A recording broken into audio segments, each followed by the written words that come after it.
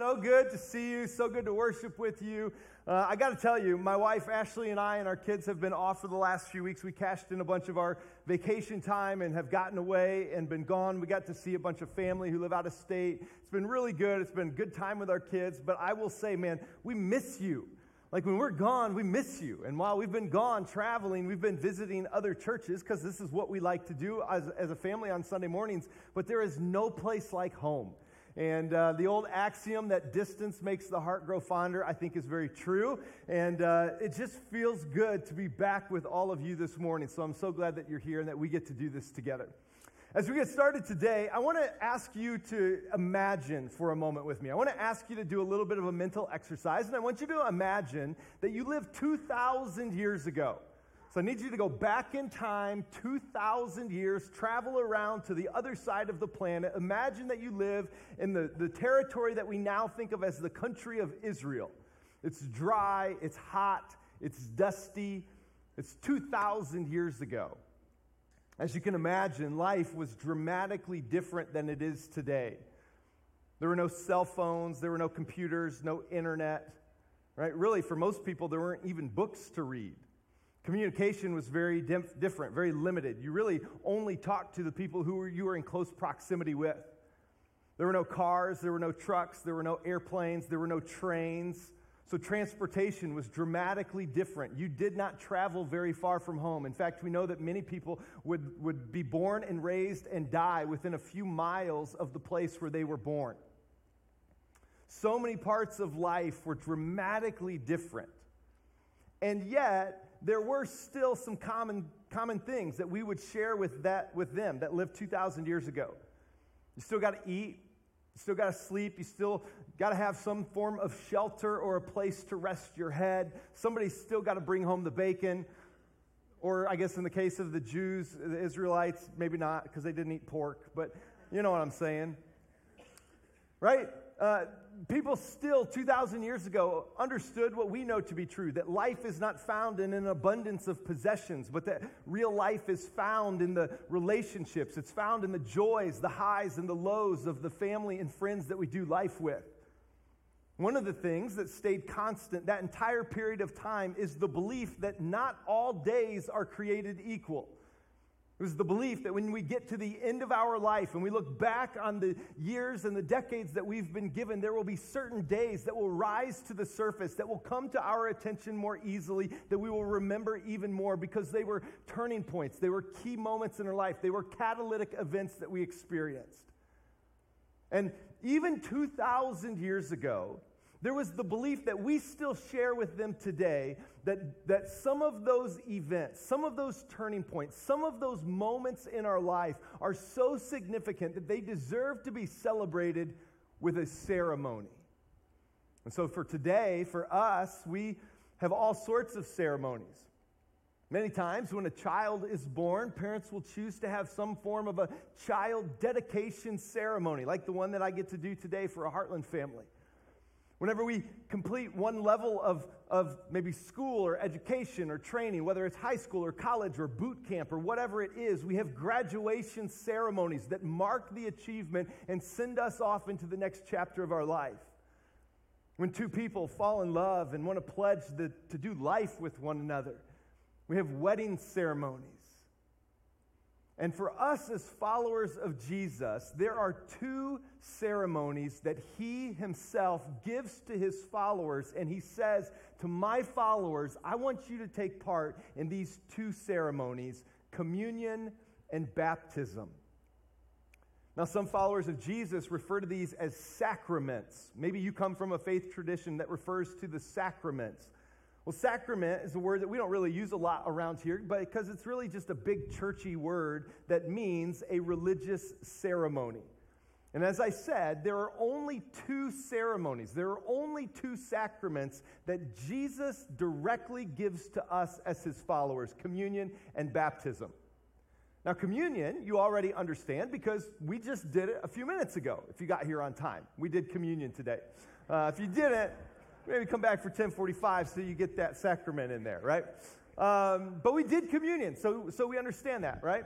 And the thing that's interesting about communion is that for the most part, all followers of Jesus really do it about the same way. Now, there are subtle nuances to it, but for the most part, we all eat some bread, drink some juice. We all understand that the bread represents his body. We all understand that the juice is his blood, right? We get that. We understand that we are remembering. We are doing this in remembrance of Christ and his death on the cross.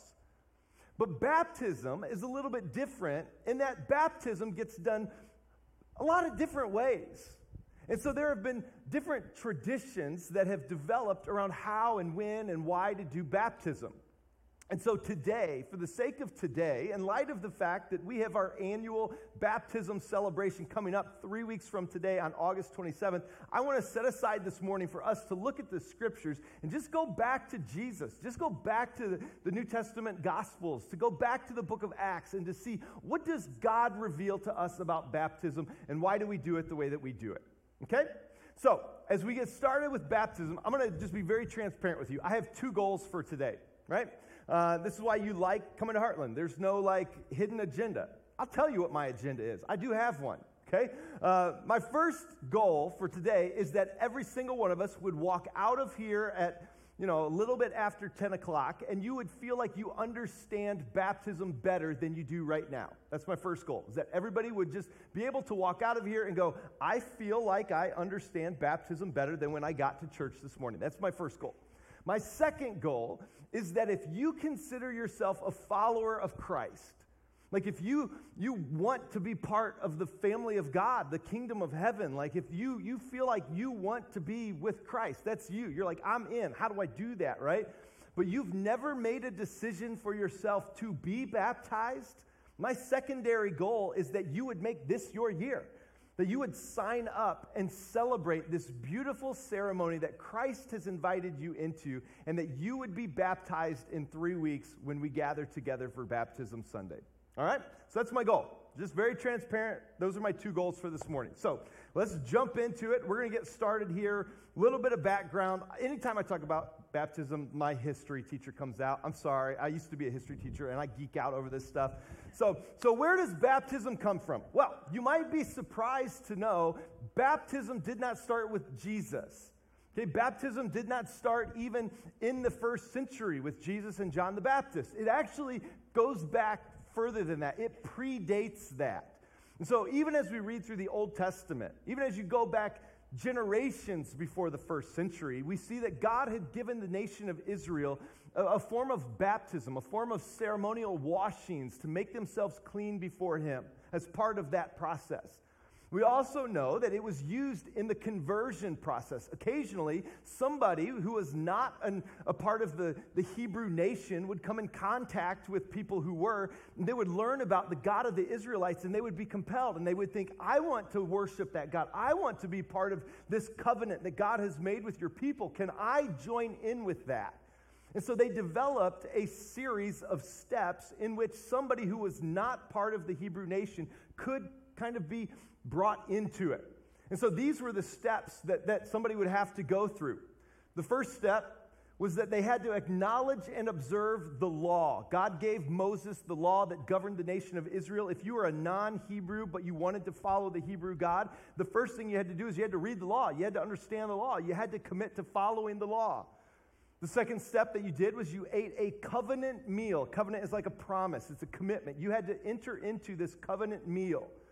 Step 3 was to make a sacrifice. Usually it was a pure or as pure as possible, a spotless, blemish-free lamb that you would sacrifice to say, this lamb is going to absorb the death that my sin is worthy of, the wages of my sin.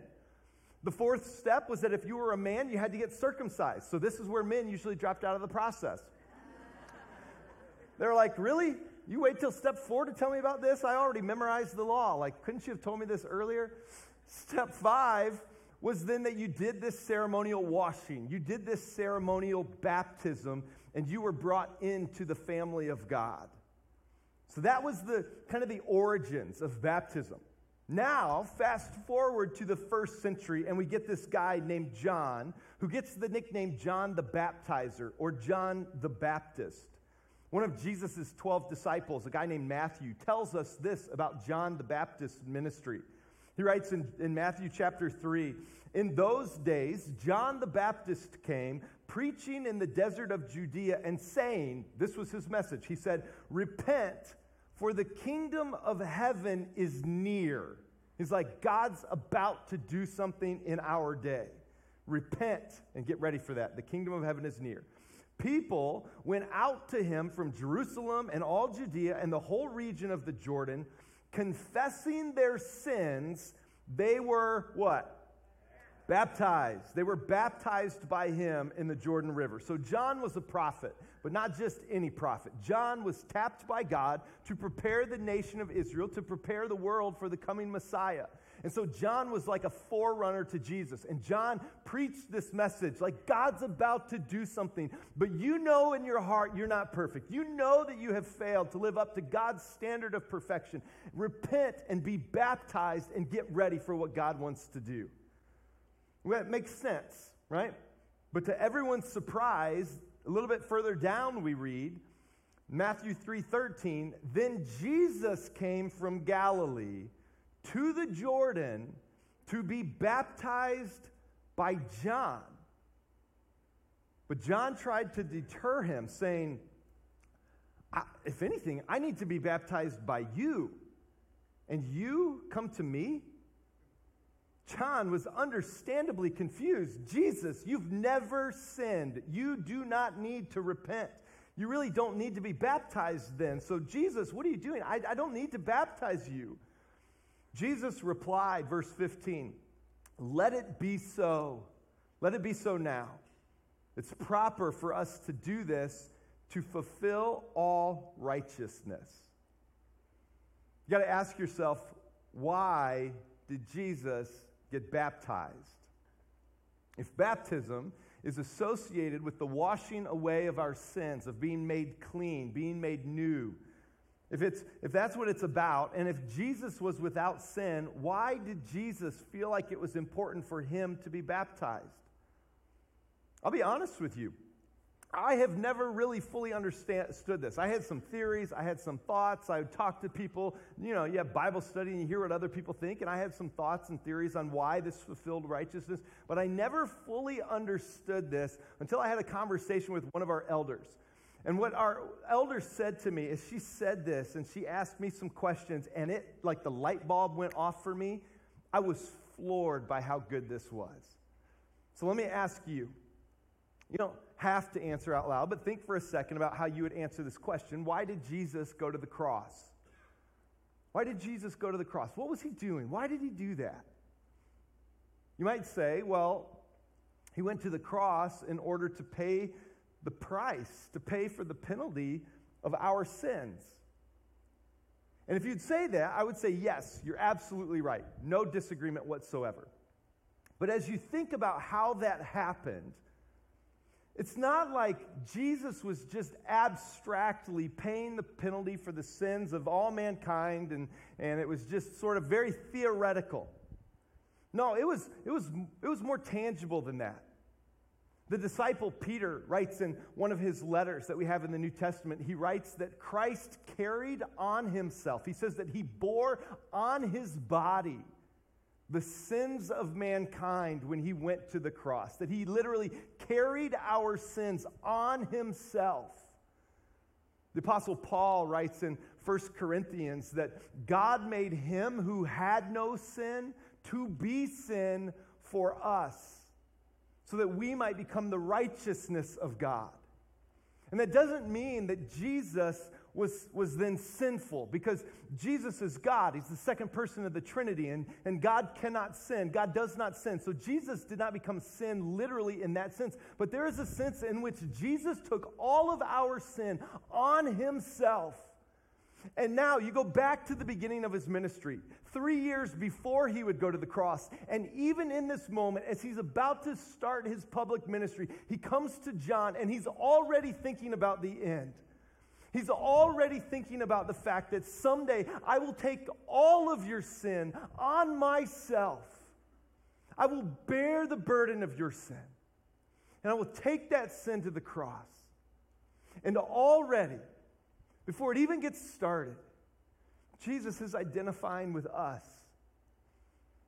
He's already identifying with the lost, with the broken, with those who are living under the weight of the guilt and the shame of their sin.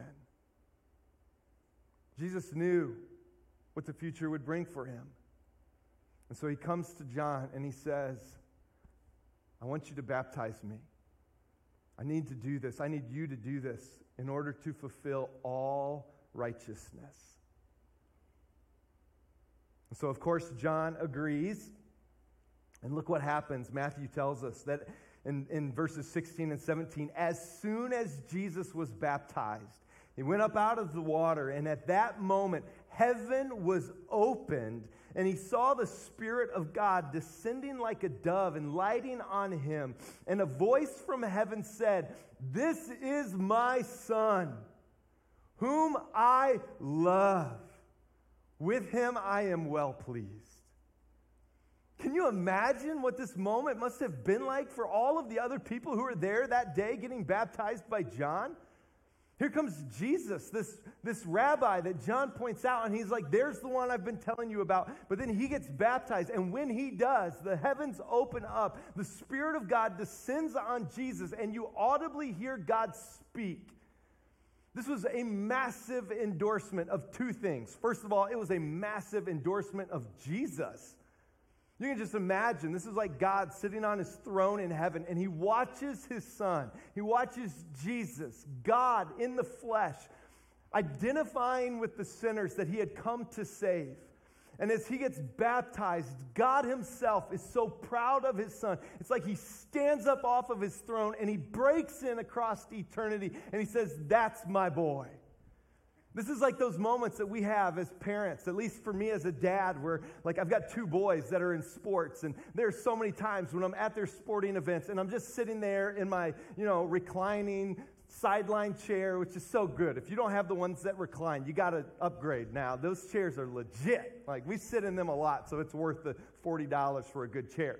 But anyway, I'm sitting there trying to be chill. I'm watching the game, whatever's going on. And I'm trying, I know this is not professional sports. You don't need to get into it that much, John. But there's just a part of me that as a dad, I'll see one of my boys make a play, and I just want to jump up and be like, "That's my boy. That's my boy. I'm his dad. That's my son right there. That's my son." My daughter, I'm at her dance recital, and she nails a plie, and I want to jump. And I'm like, no, she would kill me if I did that, the dance recital. But you can imagine what this was like, right? God is endorsing his Son. He breaks in and he says, "That's my Son, whom I love. I'm so proud of him. I'm well pleased." The second thing that this was a massive endorsement was that it was a massive endorsement of baptism. In this moment, God is stamping his mark of approval on this ceremony. If you ever have any doubt about the significance of baptism and you wonder for a moment of like, is this really that big of a deal? Like, do I really need to be baptized? Or is this just some ceremony that some religious dudes invented a couple thousand years ago and it's been carried on? But ultimately, God doesn't really care whether or not I participate in baptism. This should answer those questions for you. This should clear up any doubt that you have about the significance of this ceremony. This is a holy moment, and in this holy moment, God is present, and God is aware, and God is cheering us on. This is a massive endorsement of baptism. From this moment on, baptism was central to Jesus' ministry. You might already know that Jesus drove the religious leaders nuts. He drove the religious leaders nuts. The John the Baptist drove the religious leaders nuts. But then look at this comparison of what drives them nuts even more. John chapter 4, verse 1 says, "The Pharisees heard that Jesus was gaining and" what? Baptizing. Jesus is now gaining and baptizing more disciples even than John. They're like, what's going on? Now Jesus is gaining followers and baptizing all these people. This was central to Jesus' ministry from the very beginning, was baptism for people who chose to follow him. He would gain disciples. He would have them be baptized. We're told throughout his ministry that was a normal practice. Then you get to the very end of Jesus' earthly ministry. He goes to the cross. He raises from the dead. He gathers together with his disciples. He spends about 6 or 7 weeks with them, answering their questions. giving them instructions before he ascends back into heaven to be with the Father. And the last thing he says to them before he leaves is their marching orders. It's our marching orders. It's like, you want to know what the purpose of life is, and you're my follower? I'm about to give you the purpose of your life. This is what it is. Matthew 28. Then Jesus said to them, all authority in heaven and on earth has been given to me. Therefore, since I have all the authority, let me tell you what I want you to do. Therefore, go and make who? Disciples of all nations, doing what? Baptizing them in the name of the Father and the Son and the Holy Spirit.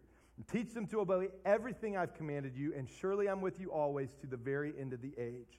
Jesus was crystal clear that what he wanted his followers to do was to spread out and to tell people the good news of Jesus. There is a God, and he loves you, and he wants to give you everything you need. He wants to fill you with eternal life, and we want to invite you into that. And when somebody says yes to that invitation, Jesus was clear, I want you to baptize them in the name of the Father and the Son and the Holy Spirit.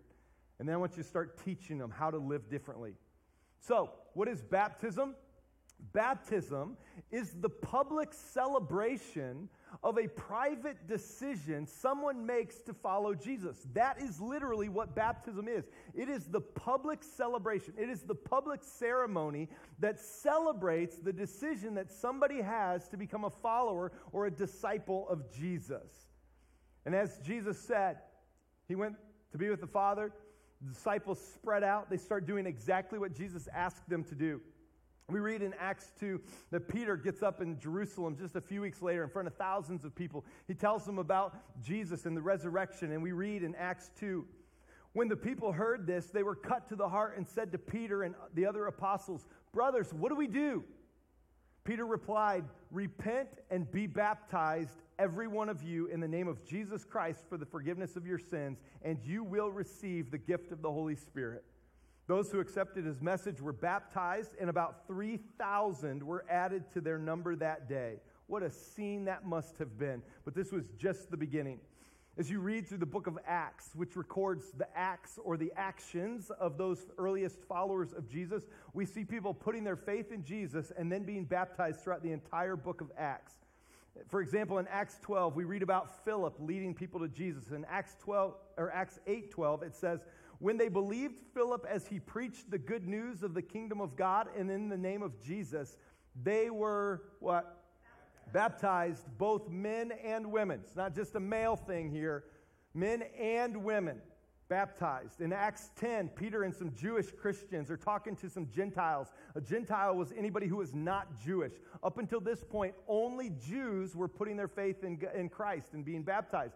But Peter and some other Jewish Christians are talking with some Gentiles, and they put their faith in Christ. And they're like, well, what do we do now? We didn't see this coming. While Peter, it says, Acts 10, while Peter was still speaking these words, the Holy Spirit came on all who heard the message. The circumcised believers, those are the Jewish believers, who had come with Peter were astonished that the gift of the Holy Spirit had been poured out even on the Gentiles, for they heard them speaking in tongues and praising God. Then Peter said, can anyone keep these people from being baptized with water? Clearly, God has ushered them into his family. Can anybody make any reason why they shouldn't be baptized? They've received the Holy Spirit just as we have. Apparently, nobody had any reason they shouldn't, so he ordered that they were baptized in the name of Jesus Christ. And ever since that day, followers of Jesus have been helping other people understand the goodness of living life with a relationship with their Heavenly Father, and have been inviting people who have made that discovery to go public with that decision by being baptized. That's the ceremony that has been handed down from generation to generation, that has been handed down to us for our generation and for our community today. And I know I'm biased because this is a big part of my life, but I think here at Heartland, we do a beautiful job of celebrating baptism. We put a huge pool up in the parking lot. We bring in lunch from somewhere, and we have a blast listening to music, hanging out, and just cheering on people who are going public with their faith, celebrating the decision they have made to follow Jesus. And just to give you a taste of what it's like, for those of you who weren't at last year's baptism celebration, let me show you just a 1-minute clip of it. Take a look at this.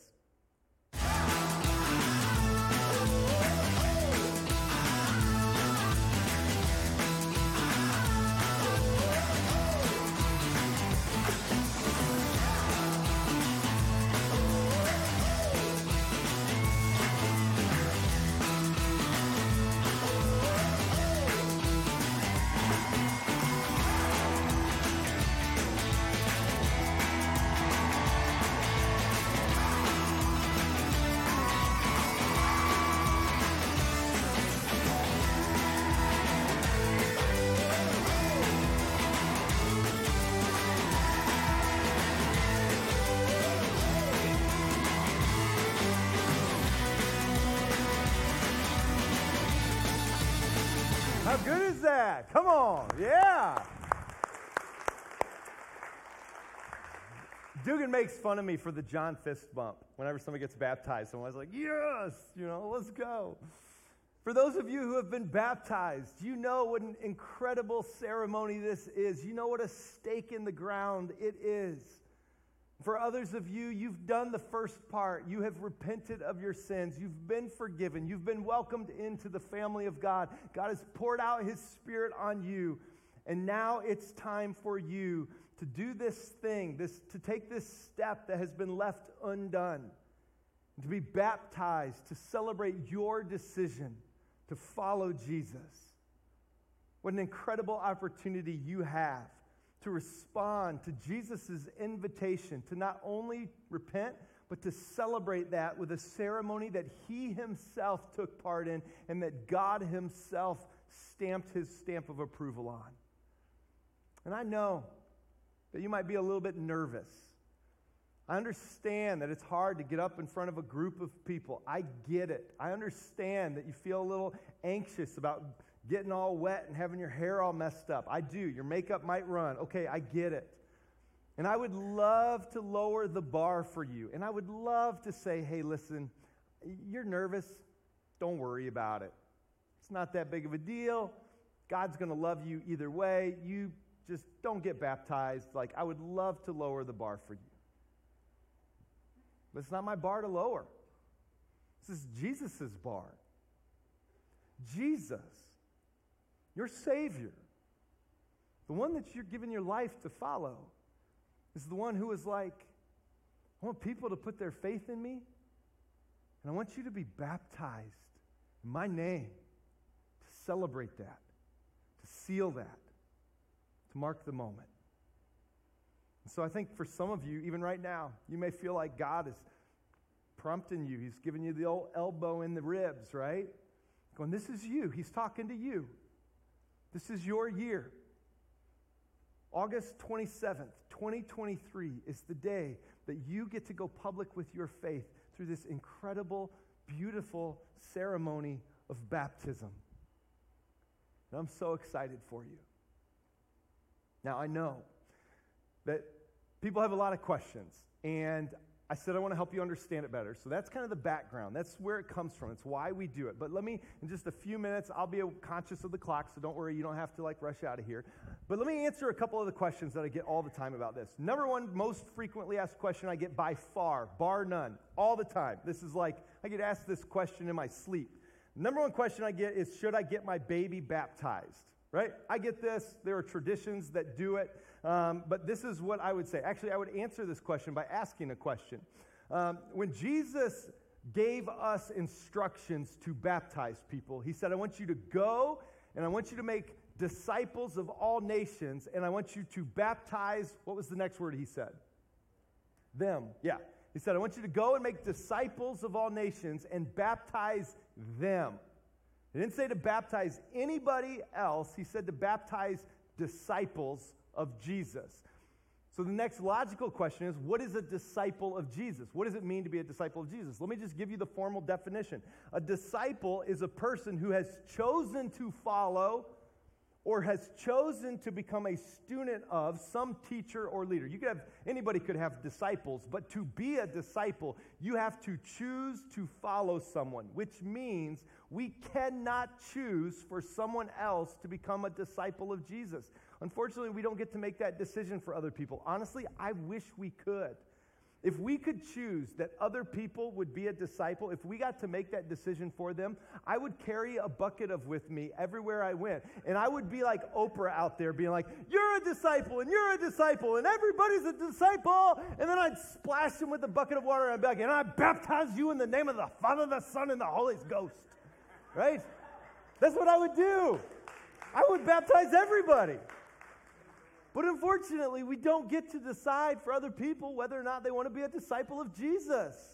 And only disciples need to be baptized. So This is why here at Heartland we would say you got to be old enough to understand what it means to be a disciple of Jesus. You got to be old enough to understand why you're being baptized. You got to understand what it means to dedicate your life to following Jesus. Like, if you're not old enough to understand that, baptism is not for you, and that's perfectly okay. Someday you're going to get old enough and you can make that decision then. But so I would say this is why here at Heartland we say you've got to be at least 10 years old to get baptized. I just cannot imagine anybody younger than 10 being able to make a lifelong, really eternal decision that they want to give their life to following Jesus. I just think you got to be at least 10 years old. That's why we dedicate kids and we baptize believers. We baptize disciples. Next question kind of follows that. Next question would be then, do I need to worry about the salvation of my kids if they haven't been baptized yet? Right? Another way of asking this question would be, is baptism required for salvation? Or is baptism required for someone to go to heaven? Like, this is the worried parents here who hear the answer to the first part of the question. They're like, okay, but God forbid something happens to my child. God forbid we're in a car accident or something, and they haven't been baptized. Do I need to worry that they're not going to spend eternity in the presence of God in heaven? Like, I'm not going to see them again because they didn't get baptized? And the answer to this is so overwhelmingly clear. No, you do not need to worry about that. There is absolutely nothing in Scripture that supports the idea that you have to be baptized to be forgiven. In fact, as evidence of that, Jesus himself said so. Jesus was hanging on the cross, about to lose his life, about to lay it down. And one of the criminals on the cross next to him puts his faith in Jesus. They have a conversation as they're both dying in their final moments of life. This criminal puts his faith in Jesus, and he wants to know, am I okay? Am I good? Like, I haven't done much here, but am I good? I've just put my faith in you. I made the decision, but that's all I can do, right? Clearly, this guy was not getting baptized. He couldn't go, hey, soldiers, could you bring me down, baptize me, and put me back up? I'll get back up if you let me come down and get baptized. Like, that didn't happen. But Jesus did not care at all that he didn't get baptized. He said, hey, listen, you're good. Where I'm going today, I'll see you there. Like, you're good. You're with me. I'll see you in paradise here in just a couple hours when we both pass. So clearly, baptism is not a requirement to receive forgiveness of sin. It's not a requirement to go to heaven. It's not a requirement. And yet, I would quickly add to that for those of you who are like, okay, I don't need to baptize my kids. Also, I don't need to be baptized because it's not a requirement. I think if you skip it, just because you don't want to do it, I would say, man, the fact that it's not a requirement for salvation is not a good reason to skip it. Like, clearly, this is a big deal. It was a big deal to Jesus. It was a big deal to God the Father. And so, even though it's not required for your salvation, I would say don't let that be the reason you don't do it. Last question, then I'll wrap this up. Sometimes people will ask me, hey, if my parents had me baptized as a baby, is it okay to get baptized again as an adult? Or is this like offensive to them? Am I somehow negating the first baptism? Or am I like making a mockery of what they did? And I'm like, no, absolutely not. It's totally okay. Think about it this way. When your parents chose to get you baptized as a baby, they were standing up in front of their faith community and they were saying, it is our desire that God would be a part of our child's life from an early age. We want to bring them into the kingdom of God. We want to usher them into the family of believers. Like, we want them to be a part of the church body, right?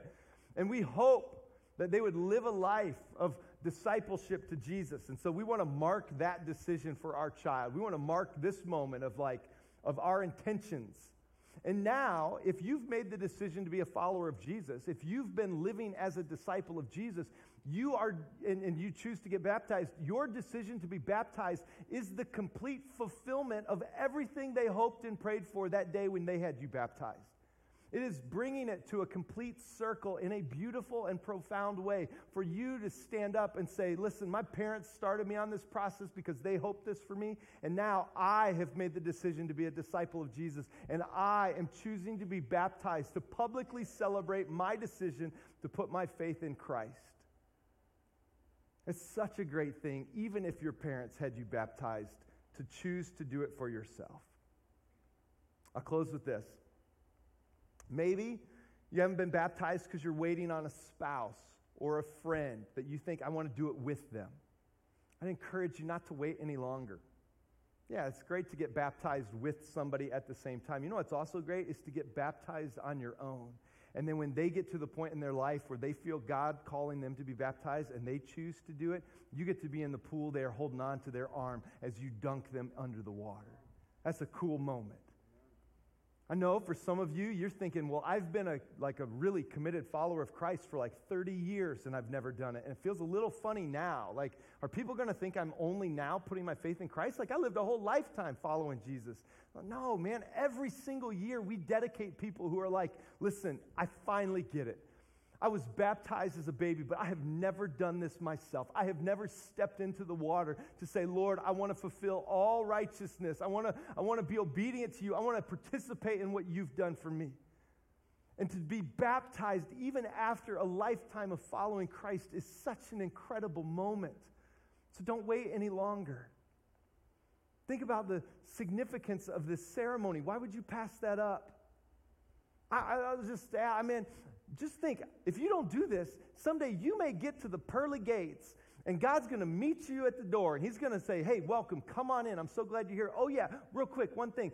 Why didn't you get baptized? Man, I made it clear in Scripture. I sent you that nice young pastor in Wisconsin who prompted you. I even nudged your heart. I poked you in the ribs, and you knew in your heart, God's telling me to get baptized, so why didn't you do it? What are you going to say? Well, I don't want to get my hair messed up. Like, I just got the perm, and it was, like, looking good. You know, what are you going to say? So, here's the deal. Say this as we wrap up. We've got a very easy process to sign up. We're going to put up a QR code here on the screens. I'm going to pray in just a minute to wrap up our time together this morning. So glad that you're here. But if you are considering being baptized, if you want to mark the moment, you want to say yes to this ceremony that Jesus has invited you into, all you have to do is point your phone at the QR code that's going to be up here. It's going to open a link. Open the link. It takes you to our website. Fill out the information. We'll follow up with you and get you all the information you need. But I hope that if you haven't been baptized and you're a follower of Christ, you would consider making this your year. And for those of you who get baptized in 3 weeks, let me be the very first to say to you, congratulations. Will you pray with me? Lord, thank you. Thank you for this beautiful ceremony, Lord. How great of a gift is this, that you would give us this ceremony to celebrate the life change, the eternity-changing forgiveness that we find in you. Lord, thanks for making it so clear in Scripture and giving us these texts and these stories and these events to look back to.